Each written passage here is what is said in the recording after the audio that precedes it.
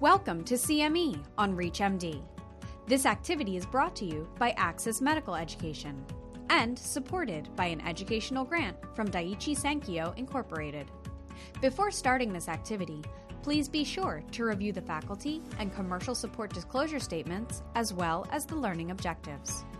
Hello, and welcome to this educational activity entitled Tenosynovial Giant Cell Tumors, Mechanisms for Improving Patient Functionality and Outcomes. I am Dr. William Tapp, Chief of the Sarcoma Medical Oncology Service and Associate Attending Physician in the Department of Medicine at Memorial Sloan Kettering Cancer Center in New York, New York. Here is a disclaimer and disclosure indicating that we may be discussing off-label use of approved agents or agents that are in development. Here is my financial disclosure information.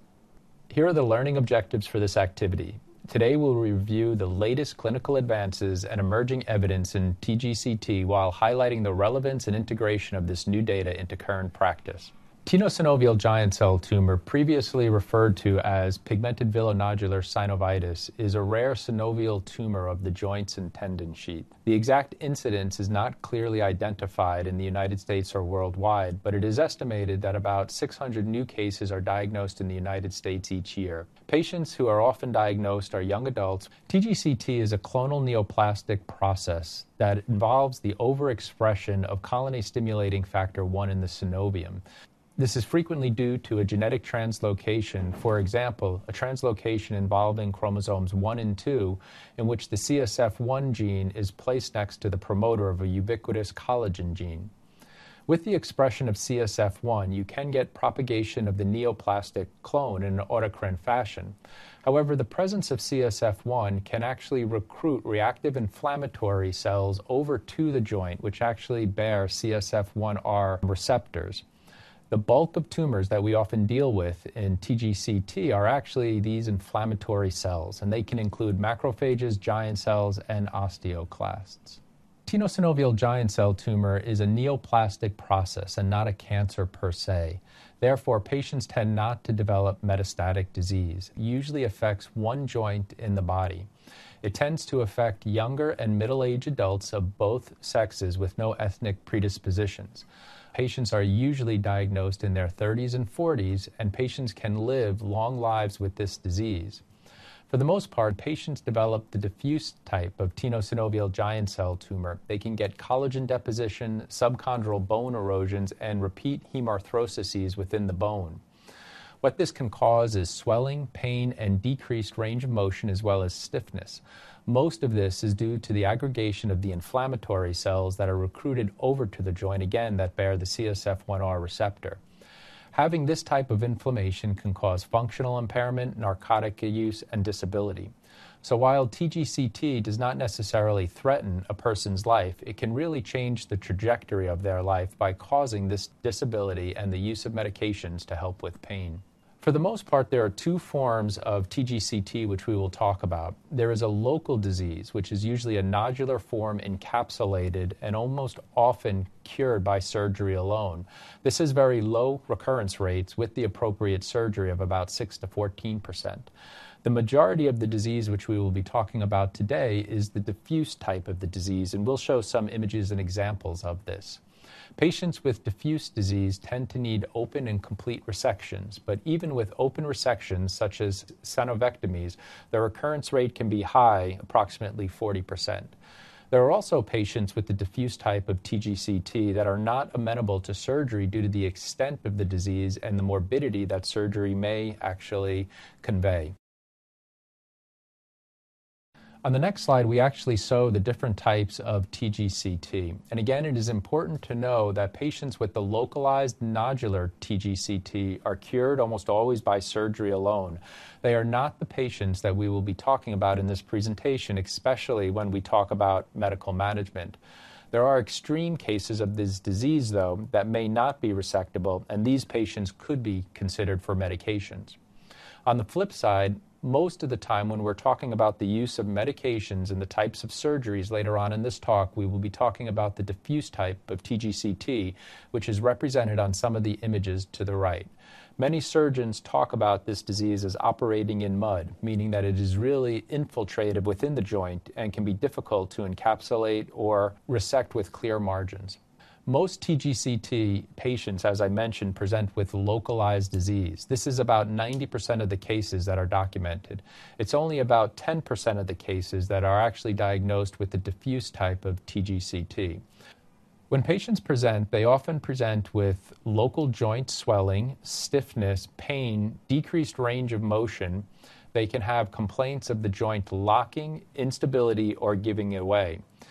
Ironically, patients can often present with pain within other joints, and this can often be due to compensation to the main affected joint. For example, if someone often has TGCT within the right knee, they can complain about left hip pain. Many patients actually get confused with having more polyarthritic symptoms, so it's very important to have the appropriate diagnostic procedures for the main affected joint, and this could be the considerations of MRIs as well as biopsies. There have been data looking at historical evaluations of tenosynovial giant cell tumors. There was a nice collaborative series looking at 294 patients that were evaluated before the use of tyrosine kinase inhibitors. Again, they qualified the different types of tenosynovial giant cell tumors and importantly qualified the types of joints where we can see this disease. We can actually see tenosynovial giant cell tumors develop within any joint of the body. By far, the most prevalent is the knee, and then we often see them within the ankle and the hip. Other common joints can also be the elbow. One of the hallmarks of this disease is, again, the recurrence rates after surgical resections of the diffuse type of tenosynovial giant cell tumors is high. There is a wide confidence interval, but it is estimated that the recurrence rate can be anywhere between 40 and 60%, depending on where the procedure is done, which joint, and what type of procedure is performed. It is important to understand, though, that surgery still remains one of the main treatment strategies for patients with diffuse type of tenosynovial giant cell tumor. For many patients, it can be curative, and it can actually relieve significant symptoms for a good period of time. The next slide shows what patients with localized, again, versus diffuse tumor types can look at radiographs. On the localized side is a nodular form of tenosynovial giant cell tumor. Again, nodular, well encapsulated, and can be hopefully easily cured with the right type of surgery. Conversely, when you look at the diffuse type of the disease, you can see the extensive nature of the disease that may require anterior and posterior synovectomies and extensive surgeries that would not necessarily clear the disease. Because of the extent of the disease and the fact that some patients have disease that is not amenable to surgery and to the discovery of the overexpression of CSF1 in the biology of this disease, there have been tremendous interest in the use of small molecule inhibitors or even antibodies that can target CSF1 signaling. There are drugs that are approved for other malignancies such as imatinib mesylate and nilotinib, which are weak inhibitors of CSF1. There is a publication in Cancer in 2012 that looked at 29 patients that were treated at multiple sites using imatinib mesylate. What you can see from the demographics of this patient population, it is very typical of the types of patients that we see who present with the diffuse type of tenosynovial giant cell tumor. A younger age with a median onset of about 40, a slight preponderance of women over men, and the majority of patients have disease within the knee. What you can see from the data is that the best overall RECIST response rate was approximately 18%. In other words, with drugs like imatinib, we do not see tremendous decreases in tumor size by RECIST. I will have to point out that this is a very diffuse disease, and RECIST at a measurement is not always the best criteria to determine how well tumors are shrinking with the treatment. And what you can also see here is that some of the responses are durable. But what's also important is that even if patients don't have responses by RECIST criteria, they can actually have improvements in symptoms, especially in swelling, pain, and improvements in range of motion and stiffness. There was also a very nice prospective treatment done by our European colleagues looking at nilotinib in patients with diffuse tenosynovial giant cell tumor. In this trial, patients with advanced disease were given nilotinib for 1 year of treatment, and then the treatment was discontinued. Again, what you can see is a small overall response rate by RECIST of 6%. However, the responses were durable even with the cessation of drug. So even when the drug was stopped, many patients did not progress.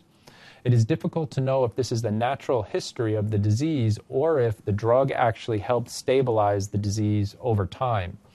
What's important, again, would be the measurement of improvement in symptoms in this patient population with drugs such as nilotinib and imatinib. But use of these drugs off-label can often be very good for our patients. We know the toxicity profile of the drugs. They tend to be very safe to administer. And even if we do not see dramatic decreases in the size of tumors by RECIST measurements, patients may actually get clinical benefit with improvement in symptoms. It is important to look at different measures of how a patient is doing while on treatments. Oftentimes you can see improvements in range of motion. Objectively, this can be measured by goniometry by our orthopedic or physical therapy colleagues. And this can often let us know the impact that a drug is having on the patient's mobility and, in turn, quality of life. There's also been tremendous interest in developing TGCT-specific patient-reported outcome measures. There is a modification of the PROMIS physical function scale specific to TGCT patients. This is an important scale that can talk about the health of joints throughout the body. Important for TGCT, as TGCT can affect joints in the upper skeleton as well as in the lower skeleton.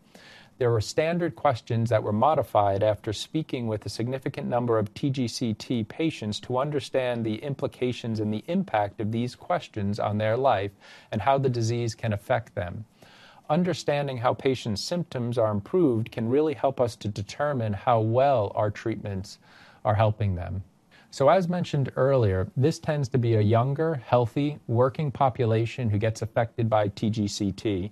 TGCT is not a malignancy that can affect the length of people's lives, but can definitely impact the quality of their life and their ability to perform their daily living activities or other activities and hobbies that are important to them. This is often caused by pain, swelling, decreased range of motion, and stiffness in a single joint that often requires repeated surgeries and/or the use of medications and narcotics. It's important that patients with TGCT get referred to centers of excellence that have familiarity with TGCT from a multidisciplinary care aspect. This can often include orthopedic oncologists, now medical oncologists, physical and occupational therapists, as well as physicians who specialize in pain and palliative care. Treatment of symptoms, range of motion, and orthopedic issues alone can really improve quality of life for patients with tenosynovial giant cell tumor. When we discuss the surgical management of the disease, there is yet to be any specific guidelines regarding the appropriate type of surgical management. There is a very nice publication in Lancet Oncology that is looking at surgical practice in patients with advanced tenosynovial giant cell tumor. Demographics are very similar to what we discussed before. Interestingly and importantly, the majority of patients with the diffuse type of tenosynovial giant cell tumor had either one-staged or two-stage open synovectomies. A minority, only about 14%, had arthroscopic synovectomies, again, lending to the diffuse nature of the disease and the requirement to having open procedures to try to clear the extensive nature of this disease. What was also found is that the majority of patients do have high levels of recurrence and often require repeat surgical procedures, even with large open procedures. The reason, again, is that the diffuse type of the disease can be very difficult to clear with a single surgical procedure. When we look at the Kaplan-Meier plots, you can actually look at the recurrence rates of patients with primary treatment of surgery and recurrent treatment of surgery, and the differences between open and arthroscopic procedures. What is important to realize is that the recurrence in patients with primary treatment surgery is actually going to be a lot less than patients with recurrent disease. It is one of the main reasons why it's so important with the primary procedure to be treated in the hands of an orthopedic oncologist that is familiar with this disease and can discuss the goals of surgery with a multidisciplinary team. There has been a lot of interest, as mentioned before, in targeting the CSF1, CSF1R axis in advanced TGCT, the diffuse type, with medications. As we discussed earlier, some data between weak CSF1R inhibitors such as imatinib and nilotinib We can now switch to some of the stronger and more specific CSF1R inhibitors that have been moving into clinical trials. There have been early data with monoclonal antibodies as well as small molecule inhibitors. One of the small molecule inhibitors we've been fortunate to work with and develop with TGCT was actually PLX3397, which is now known as pexidartinib. Pexidartinib is a highly specific CSF1R inhibitor that is exceedingly strong. It is a multi-targeted tyrosine kinase inhibitor, so it will also target such genes as mutant and wild-type KIT. There was a phase 1 clinical trial looking at pexidartinib in advanced patients with cancer. This had a typical 3+3 dose escalation scheme. We bring on the dose escalation scheme to show some of the toxicity of the drug. What was seen with escalating doses were certain cytopenias, edema, as well as inflammation within the liver, as noted by elevations in AST and ALT. Elevations in AST and ALT, as we will discuss, are very common with many drugs that target CSF1R. What was important in the phase 1 clinical trial is after the recommended phase 2 dose of 1,000 milligrams per day in divided doses was established, there was an exploratory extension cohort in a group of patients with tenosynovial giant cell tumor. What is seen here in the swim plot is the extensive responses that were noted in this small cohort of patients who had very advanced disease. Not only did numerous patients have responses, but the responses were durable, as seen on the plot, some of which lasting over years. The updated data from this clinical trial, now almost 5 years after publication of the original data, is being worked on and will be published, but there are patients who remain on treatment with stable disease. If we look at the waterfall plot, we can see that there was a significant number of responses done by RECIST. As mentioned, RECIST is not the best measurement, especially early on, to determine efficacy by a response rate in this disease. However, it was striking to see a waterfall plot showing that over 40% of the patients were having a RECIST response. Importantly, several patients who had prior treatment with TKIs also had very nice responses. The spider plot, which is shown on the next slide, shows that many of these responses can happen very quickly, often within the first few months. This lends to the point that the drugs can actually block and decrease the inflammatory process, which can happen early on in treatment. The responses are also durable. What is noted in the left figure is looking at a special tumor volume score that was developed specifically to measure tenosynovial giant cell tumors. The tumor volume score has a partial response when we see 50% decrease in the tumor volume. And what you notice is when measuring the tumor volume of this disease, you can actually see a tremendous increase in the response rates, even when we have a high bar of response of greater than 50%. The next slide actually shows some of the changes that we saw radiographically and clinically. When you look at the objective response rates on MRI in the left-hand panel, you can see a patient that has an extensive tumor burden within the anterior and posterior aspects of the knee. What we show you in the above panel is the unidimensional measurements of RECIST. As you can see, RECIST does not nearly identify the extent of the tumor within the joint.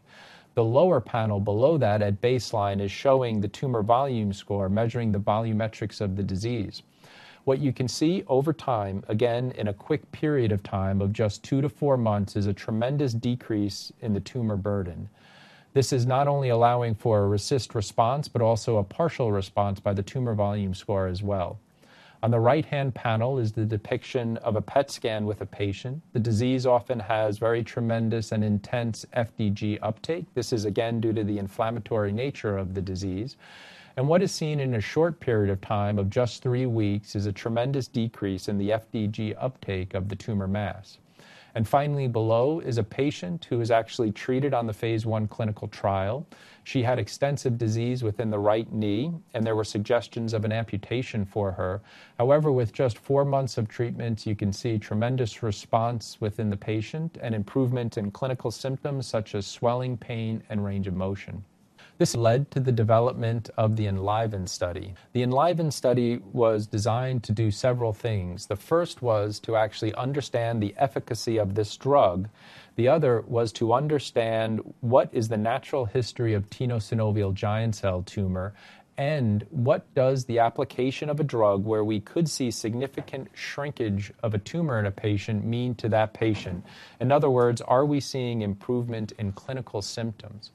So this study enrolled patients with histologically confirmed advanced and symptomatic tenosynovial giant cell tumors for whom surgical resection could be associated with potential of worsening functional limitations or severe morbidity.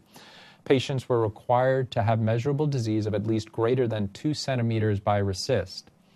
They were randomly assigned in a 1-to-1 fashion to receive either pexidartinib or placebo. The pexidartinib was started at 1,000 milligrams per day for 2 weeks, and then patients were dose reduced to 800 milligrams per day in split doses for 22 weeks. Alternatively, patients could be randomized to placebo. It was felt that the placebo group was important because we truly did not understand the natural history of this disease and needed to know that the effects of the drug were actually meaningful for the patients.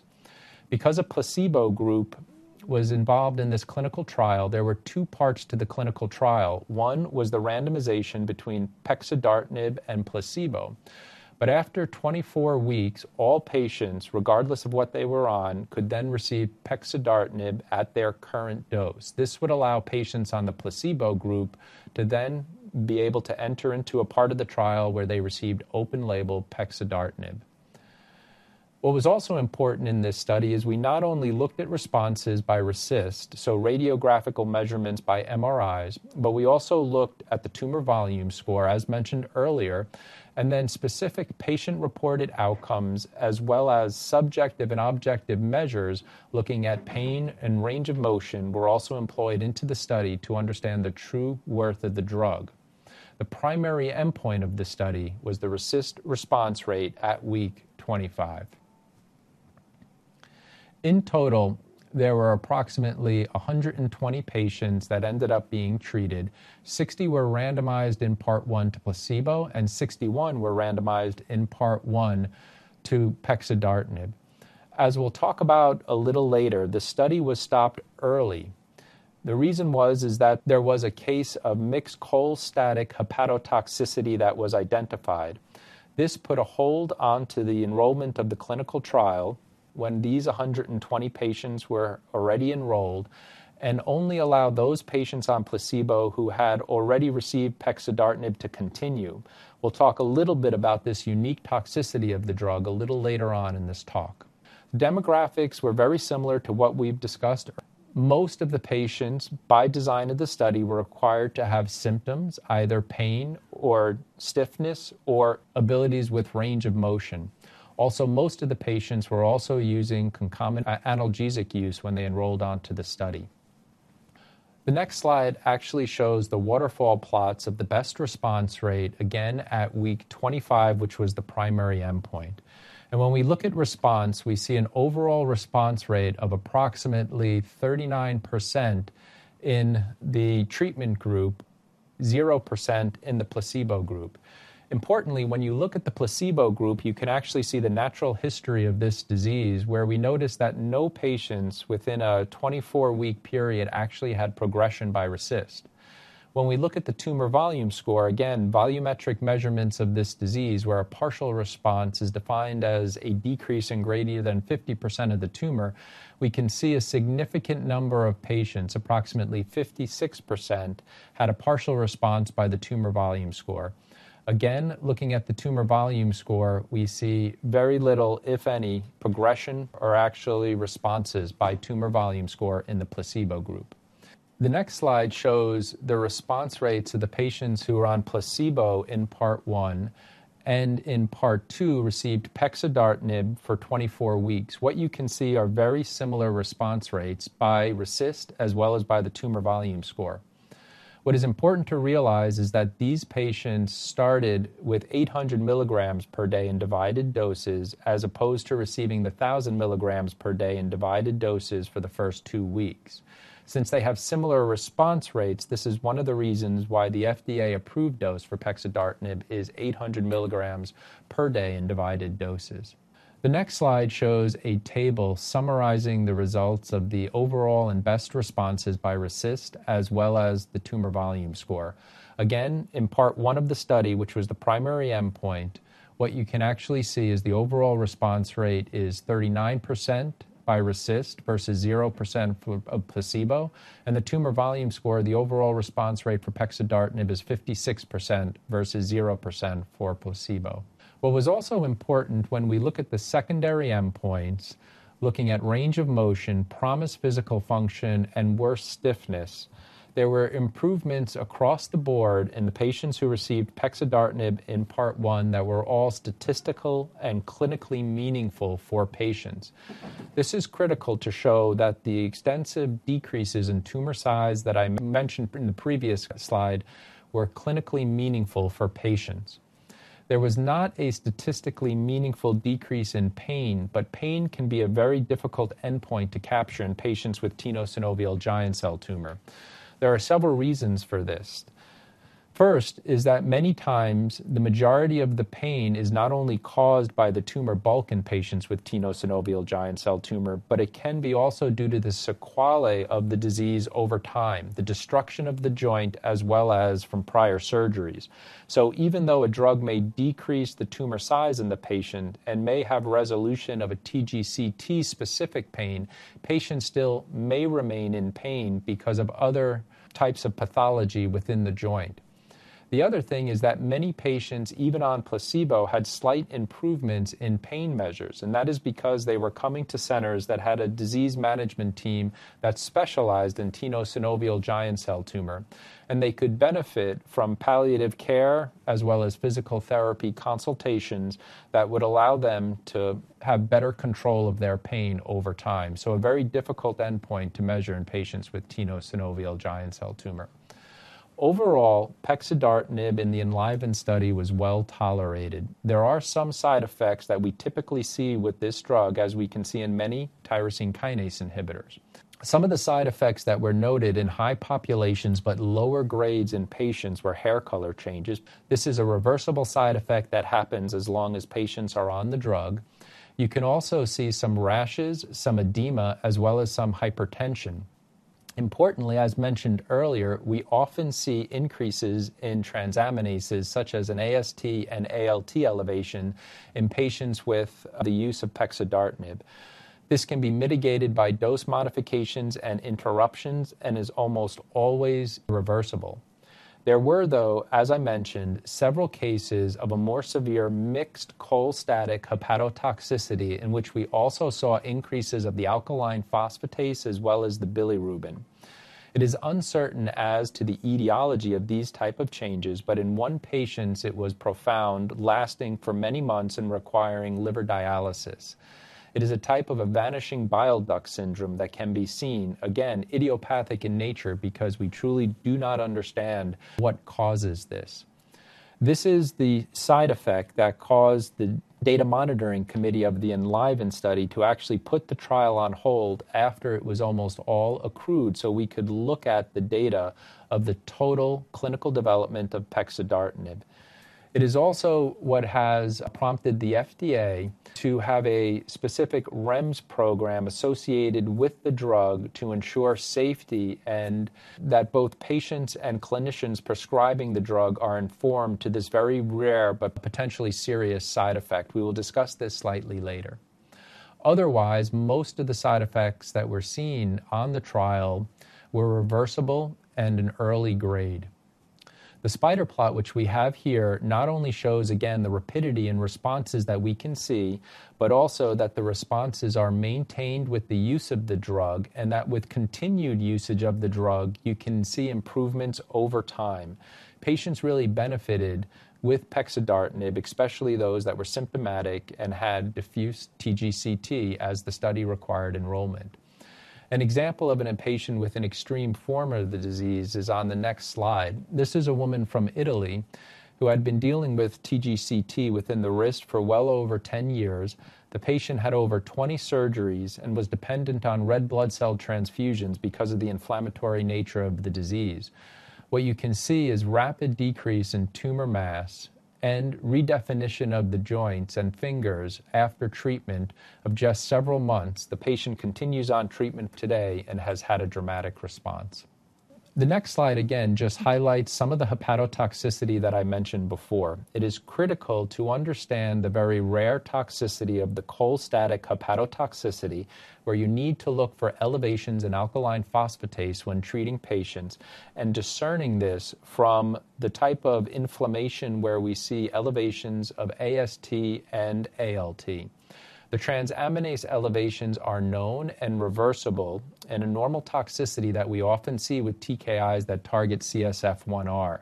The cholestatic hepatotoxicity is different and a very rare toxicity that needs to be discussed when discussing the pros and cons and the rationale for this drug in patients with the diffuse type of tenosynovial giant cell tumor. After the ENLIVEN study, pexidartinib received FDA approval for patients with tenosynovial giant cell tumor. It is the first in-class drug for this rare disease. The recommended doses is 400 milligrams twice a day on an empty stomach until disease progression or unacceptable toxicity.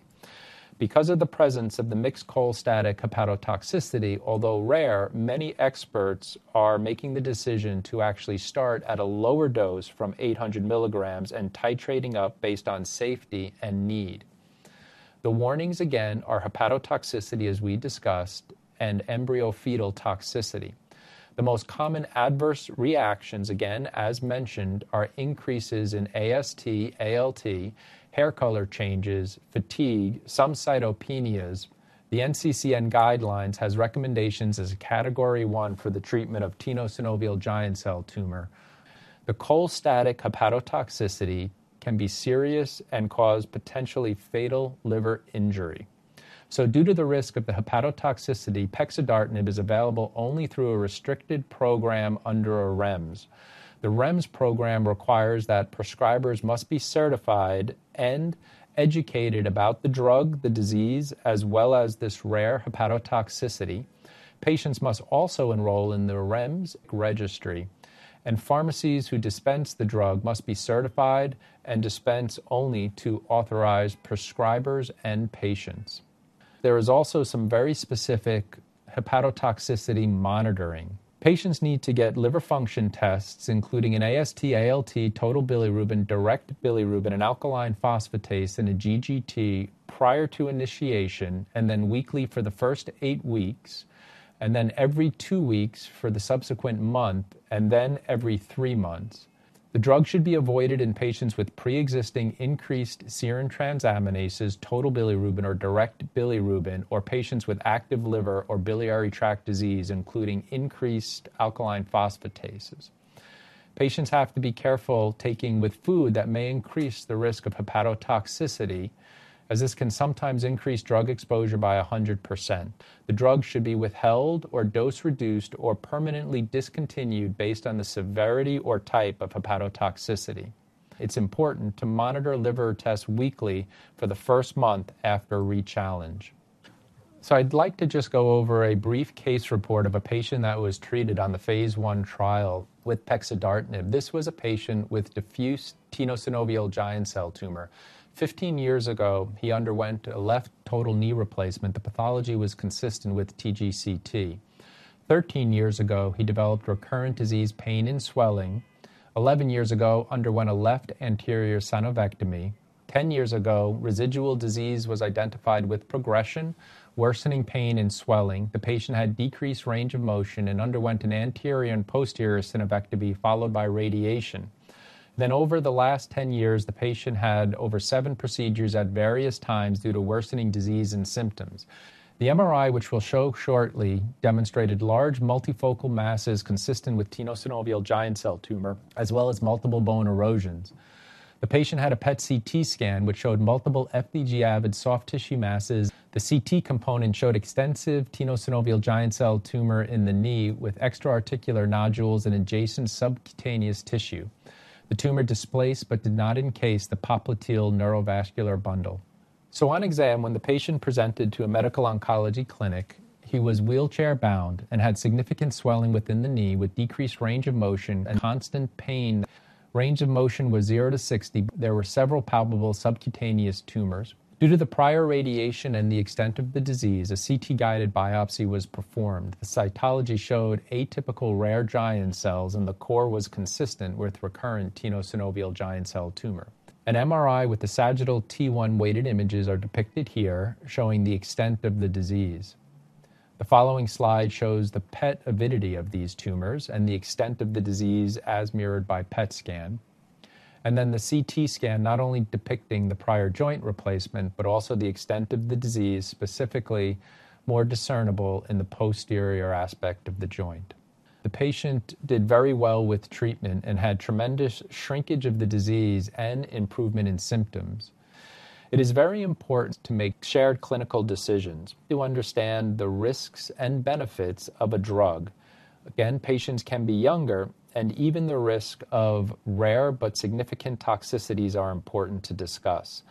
Understanding all options, not only medically, but also surgically, are critical in making these informed decisions, and having the appropriate disease management team supporting the patient is very important. So in conclusion, the diffuse type of tenosynovial giant cell tumor is a rare and for some patients very devastating disease. Surgery again remains the mainstay of treatment, but for patients who often have diffuse type tenosynovial giant cell tumor are very symptomatic and not necessarily amenable to surgical resection, the considerations of medical management can be very important for them. Again, it is critical for patients to be able to have multidisciplinary discussions regarding all options regarding care and the risks and benefits of treatments. So that concludes today's discussion. I want to thank you for participating in this activity. This activity was provided in partnership with Access Medical Education. To receive your free CME credit, be sure to complete the post-test and evaluation at reachmd.com/CME. This is CME on ReachMD. Be part of the knowledge.